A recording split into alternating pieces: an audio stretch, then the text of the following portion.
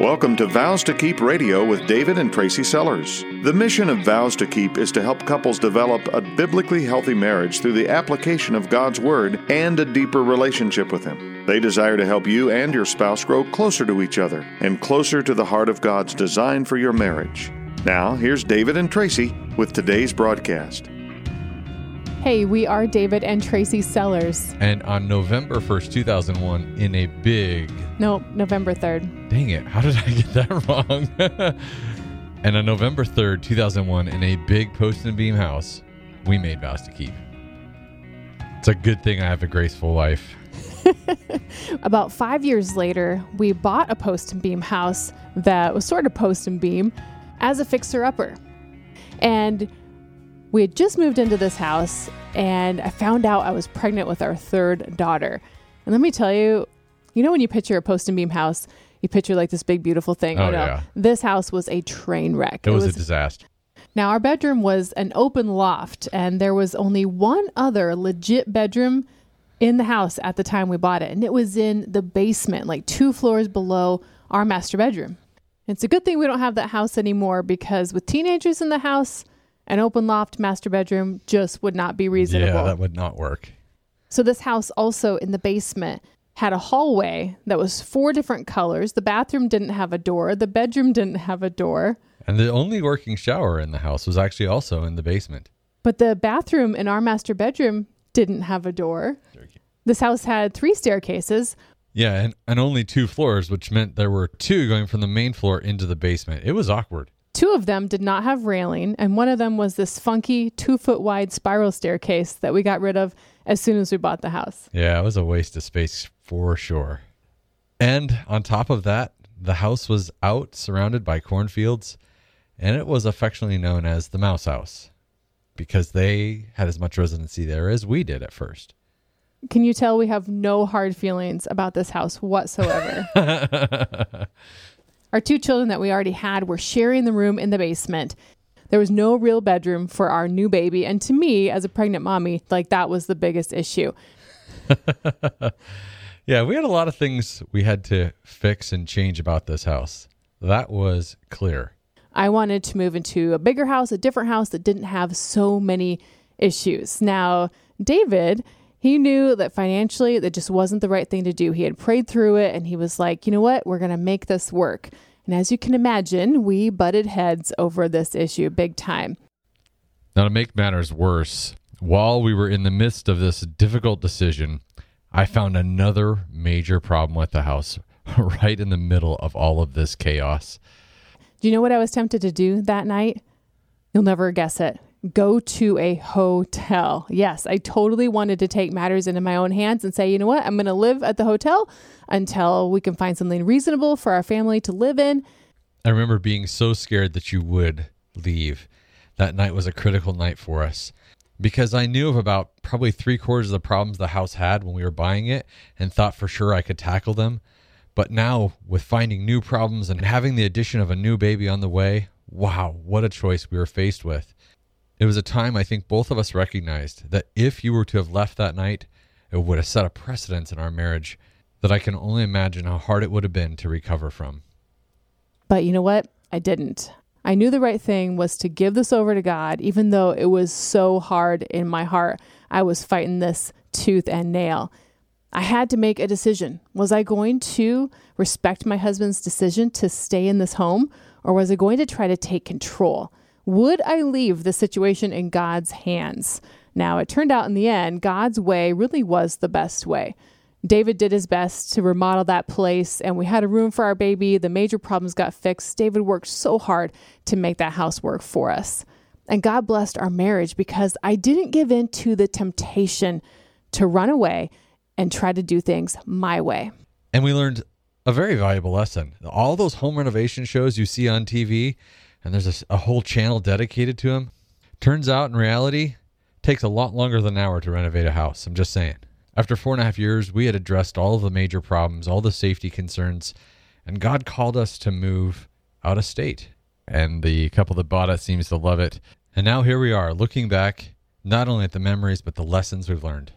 What about you? What are the temptations that you are facing in your life? What are the things that feel like the decisions that you know is going to create some major heartache, some major chaos in your marriage. And you're asking yourself this question: am I going to make the right choice? Try this on for size. Are you tempted to make a short-term decision that you know is not right in hopes that it's going to pay off long-term? Recently, our pastor asked the question of our congregation this way: what lie would Satan use to get you to disobey God's truth? That's right. Today's conversation is going to be about temptations. And we're going to be studying some of the major temptations that we find in God's word, looking at, for example, Genesis 3, which talks about the fall of mankind, and Matthew 4, which reveals where Satan tries to tempt Jesus. The crazy thing is that the temptations that we see Satan using with Eve and then again with Jesus are the same temptations that he uses on you and on me today. That's really interesting, David, because I've never seen it that way before. I've read the account of Eve in Genesis, of course, and how she fell to Satan's lies. I've read in Matthew chapter 4, like you said, about Satan tempting Jesus in the desert, but I've never put the two together and seen how they line up parallel next to each other and how Satan uses those exact same things today to tempt me.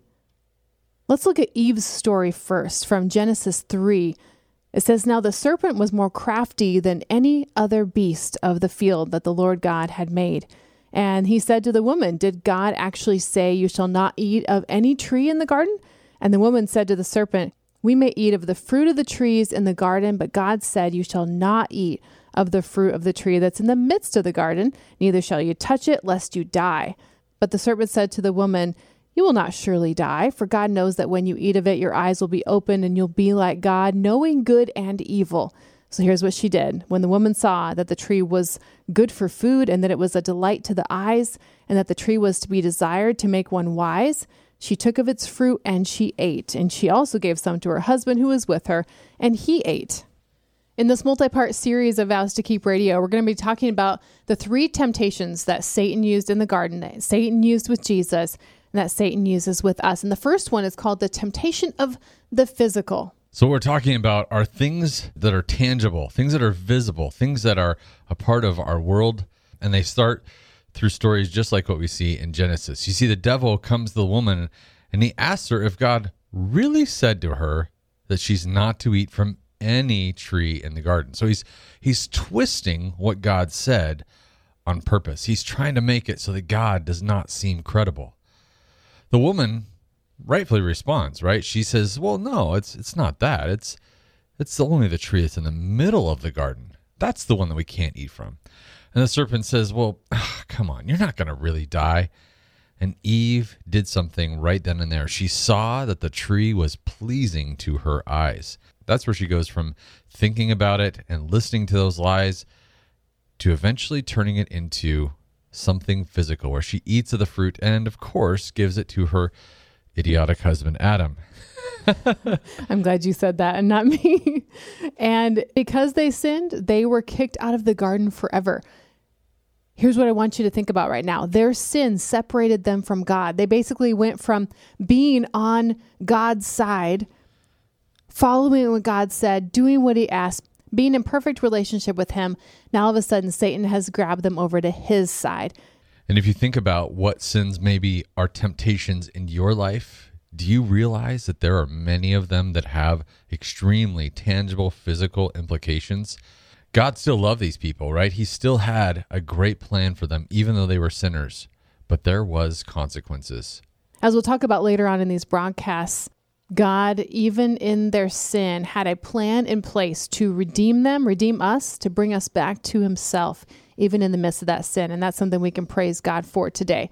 Let's look over now into the story of Jesus, where we look at Matthew chapter 4. The devil came to Jesus after Jesus had been fasting, not eating, for 40 days. Can you imagine that?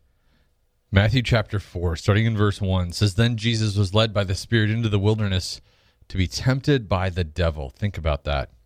"And after fasting for 40 days and 40 nights, he was hungry. And the tempter came and said to him, 'If you are the Son of God, command these stones to become loaves of bread.' But he answered, 'It's written, man shall not live by bread alone, but by every word that comes from the mouth of God. Jesus was fasting for a reason. It was for a purpose. It was to be with God. And so often I think we have that same kind of desire. We start with that same kind of purpose ourselves. Out by himself, he's really prone to attack at this point. I think Satan can get us in that place of temptation as well. When we are isolated, especially within our marriages, it's like we're a prime target. And Satan showed up with Jesus, and he shows up in our life as well. And he tempted Jesus, first of all, with something physical, something tangible. He tempted him with bread. He was probably pretty hungry after not eating for that long. And he says, basically, turn these stones into bread. It's interesting to parallel these two accounts. Both Eve and Jesus were tempted, yet one falls into sin and one doesn't. Why is there a difference? What do you think was Eve's main problem? What left her open to the schemes of the devil, but didn't expose Jesus in the same way? To sum it up, she couldn't distinguish the truth from the lies. Although she could verbalize it, look what her actions did. You see, the fruit was good. It looked pleasing to her. Maybe it even looked powerful because it had the ability to make all of humankind enlightened about good or evil. I don't know, but God's word tells us this in Hebrews chapter 4. It says that he, referring to Jesus, faced all the same testings we do, yet he did not sin. Jesus said no to sin and instead depended on the power of God that was within him. Instead of human strength and human wisdom,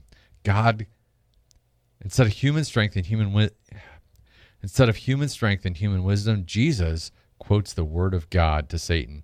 And he quoted it straight out of Deuteronomy. Chapter 8. It says, "Man does not live by bread alone, but man lives from every word that comes from the mouth of the Lord." Take note of a couple things here. First of all, Jesus knew that scripture right away. He didn't say, "Oh, hold on just a second. I've got to grab my phone and find the verses that apply to this. Maybe it's Proverbs 12. No, maybe it's Numbers. No, he's got it right away. He knew right away. And then notice something else. He didn't go back and forth and waver in his mind about what was right or what was wrong. He knew what was right. He didn't give it a second thought, and he made the choice to react in the way that he did.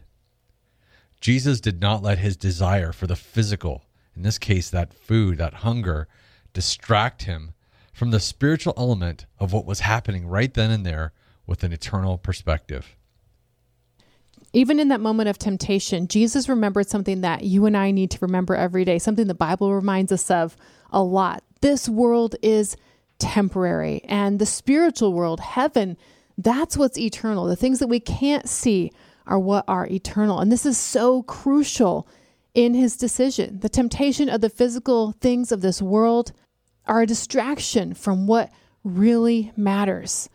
Get this today. Jesus saw that the consequences of falling to that physical temptation of the world would mean that there would be no holy Redeemer for mankind and that God would no longer be perfect. If he would have sinned, we wouldn't have a Savior. He was definitely keeping his eyes focused in the right spot, just like you and I should as well. Jesus is willing to not have what he wants right here on earth, knowing it's just a blink of an eye, so that everyone, including himself, could enjoy it in fullness later. Think about that in context of the choices you are making. Think about that in context of the marriage that you are fulfilling right now. What is Satan tempting you with lately? What temptations can you set aside so that you can focus on the things you should be, not only now, but into eternity? Okay, David, so let's bring this to our daily lives. Okay, for me, it's complaining. That's something I can say no to and choose the right thing instead. The temptation to complain and try to get my own way, or even the lie that I fall prey to, that I'll feel better if other people know just how miserable I am. Temptation to eat too much sugar or junk because I think it'll make me feel good. It may for a moment, either of those things might, but they don't ever deliver on their promise. We can see that Satan's lies never deliver by looking through the rest of the Genesis account. It starts in verse 14. The Lord says to the serpent, "Because you've done this, cursed are you above all livestock, above all beasts of the field. You're going to be on your belly, In verse 15, it says, I'm going to put enmity between you and the woman, and between your offspring and her offspring. He shall crush your head, and you shall bruise his heel. To the woman he said, I will surely multiply your pain in childbearing. In pain you shall bring forth children. Your desire shall be contrary to your husband, but he will rule over you. And to Adam he said, because you've listened to the voice of your wife and have eaten of the tree which I commanded you that you should not, cursed is the ground because of you. In pain you shall eat all the days of your life. Thorns and thistles it shall bring forth you, and you shall eat the plants of the field. By the sweat of your face you shall eat bread, till you return to the ground, for out of it you were taken. For you are dust, and to dust you shall return. Isn't it so ironic, David, that the things Satan promised were the exact opposite of what Adam and Eve actually got in the end? Think about this. Satan promised pleasure if they followed his way, but instead, now the woman is going to have pain in childbirth. The man is going to work the ground in pain. Satan promised life, and they got spiritual death. Satan promised knowledge, which he said was going to be power for them, but their new knowledge gave Satan the power over mankind. It didn't give them power. Here's the punchline. Satan never delivers what he promises. And sin is the exact same way. We're promised one thing by the devil, all the temptations that he wants to throw our way, and we get something horrible instead. Before we go on today on Vows to Keep Radio, let's ask the question, why would it have been wrong for Jesus to turn the stone into bread? Was that a sinful thing? Let's go back to the story that we opened up with here today. As I was talking about the house we lived in, all the things it needed, I wanted to move into a different house with a room for our baby. David said, financially, this is where we need to be. Let's stay. Let's stick this out. Let's make this work. So Satan was trying to convince me that if I did something bad, I would get something good. The bad thing wasn't finding a different house. There's nothing sinful about that. Turning stone into bread wasn't a sinful thing in and of itself. But if Jesus had done it, he would have been obeying Satan. That would have been the sin. That was the temptation. My temptation was not to buy a different house, but my temptation was to disrespect David. Why should we be talking about temptation in our marriages today? Why does what we're talking about here matter? Well, I think there's a few things that you can draw from. First of all, you know that there's going to be temptations that are going to distract you from what really matters in your marriage. They're going to distract you from what God is asking of you. And the temptations often are centered on what is a justifiable thing, but with an ungodly consequence tied to an action you know that doesn't glorify him. If Satan started his tricks with the first two humans on earth and was gutsy enough to try it on God himself, know that he's going to try it on you as well. All of us have been tempted to do something, to get something we can touch, something that we perceive will bring us satisfaction, making your house look just like that Pinterest pin, turning to pornography and isolating yourself from your spouse. Something you know isn't right and isn't for your good and for God's glory. Here's a personal temptation I can tell you about in my own life. Last year, I gained like 15 pounds, and my skinny friend had invited me to go to lunch with her. And I was tempted to not go because in my pride, I didn't want her to see me, how I had fallen to the physical temptation of eating too much. I would have missed out on an opportunity to bless her and an opportunity to be blessed by her if I would have continued to turn down her invitation. Now, in order to not fall to our enemies' tricks, we've got to know God's word, just like Jesus did. We've got to be armed with it. Listen to Ephesians chapter 6, where it says, finally be strong in the Lord and in his mighty power. We are to put on the full armor of God so that we can take our stand against the devil's schemes. For our struggle, God's word says, is not against flesh and blood. It's against the rulers, against the authorities, against the powers of this dark world, and against the spiritual forces of evil in the heavenly realms. Now, because we know that, we've got to put on the full armor of God so that when the day of evil comes, which is every day, we'll be able to stand our ground. And after we've done everything, we can still stand, and we can stand on the firm foundation of God's word. So we've got to know Scripture. We've got to know what God is telling us to do in these times of great temptation. Remember how Jesus came against the enemy when he was tempted. He used an exact quote out of God's word. And the really cool thing that we have found through all of the years of counseling that we've been doing within Vows to Keep is that there is always a scripture that applies to every situation that we are in. But we've got to know what scripture applies to the situations we're in as we're in them. It's a little bit like when we were in school. You remember that all a long time ago, Tracy? We're taking tests in history class. And they said, what's the third president of the United States? If you're asking me to answer that right now, I have no idea. But James Madison? I don't know either. John Adams? I don't know. All right. A quick Google search, and I find it's actually Thomas Jefferson. And this actually plays completely into the point we're trying to make. We sometimes treat knowing God's word just like this, like it's useless trivia that doesn't really matter. But the fact of the matter is, if when we were learning it, we never really committed it is important, we need to store in our heart, it's not there in those critical moments when we need it. In order to know what Scripture applies, you've got to know God's Word. We've got to be, just like Jesus, able to quote something from Scripture in our mind and preach that to ourselves. I guess that is if your name is Tracy Sellers. In my case, I just learned the meaning. I learned the intention, and that sticks in my head. Can't quote much, though. You see, Jesus didn't rely on his own strength. He relied on the power of God. And we can do the exact same thing. We've got God, the Holy Spirit, in all of us that have accepted the Lord as our Savior. The only other option is that we can choose to fall into the temptation. But you know what? Your lives are going to show the difference.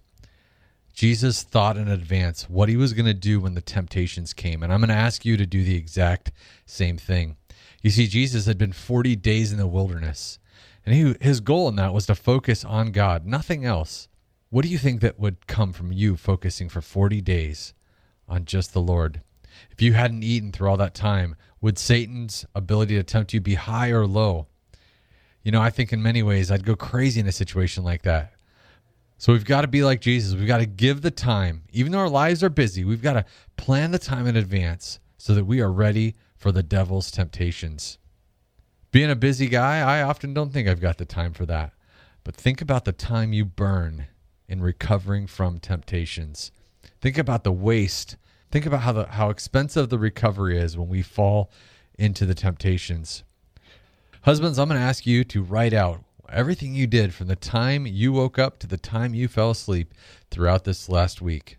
When you've done that, take some time to look back at what of that is wasted time. Where could you insert learning God's word into your life? Wives, I would say the same thing to you. And then take a minute and come together and talk about where is it that we could be more diligent in reading God's word together. If you're not already daily reading the Bible, what can you set aside in your life so that you've got the time to read what God has to say to you?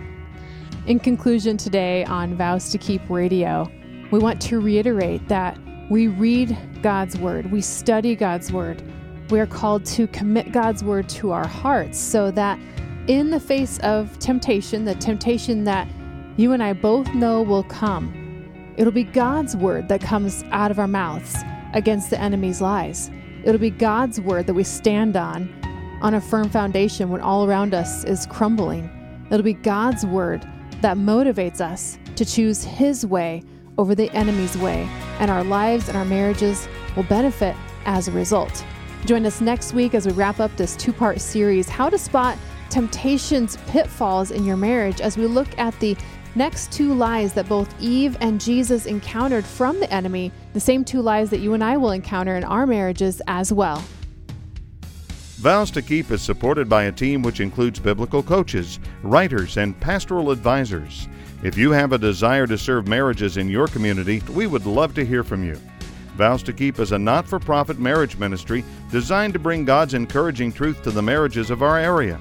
As a not-for-profit organization, our commitment to Christ-like marriages includes providing much-needed services regardless of a couple's financial ability to offset the cost of Vows to Keep operations. If you are unable to donate your time or abilities but would like to help support Vows to Keep financially, visit vowstokeep.com and click on the donate link. This program is sponsored by Vows to Keep of Zanesfield, Ohio.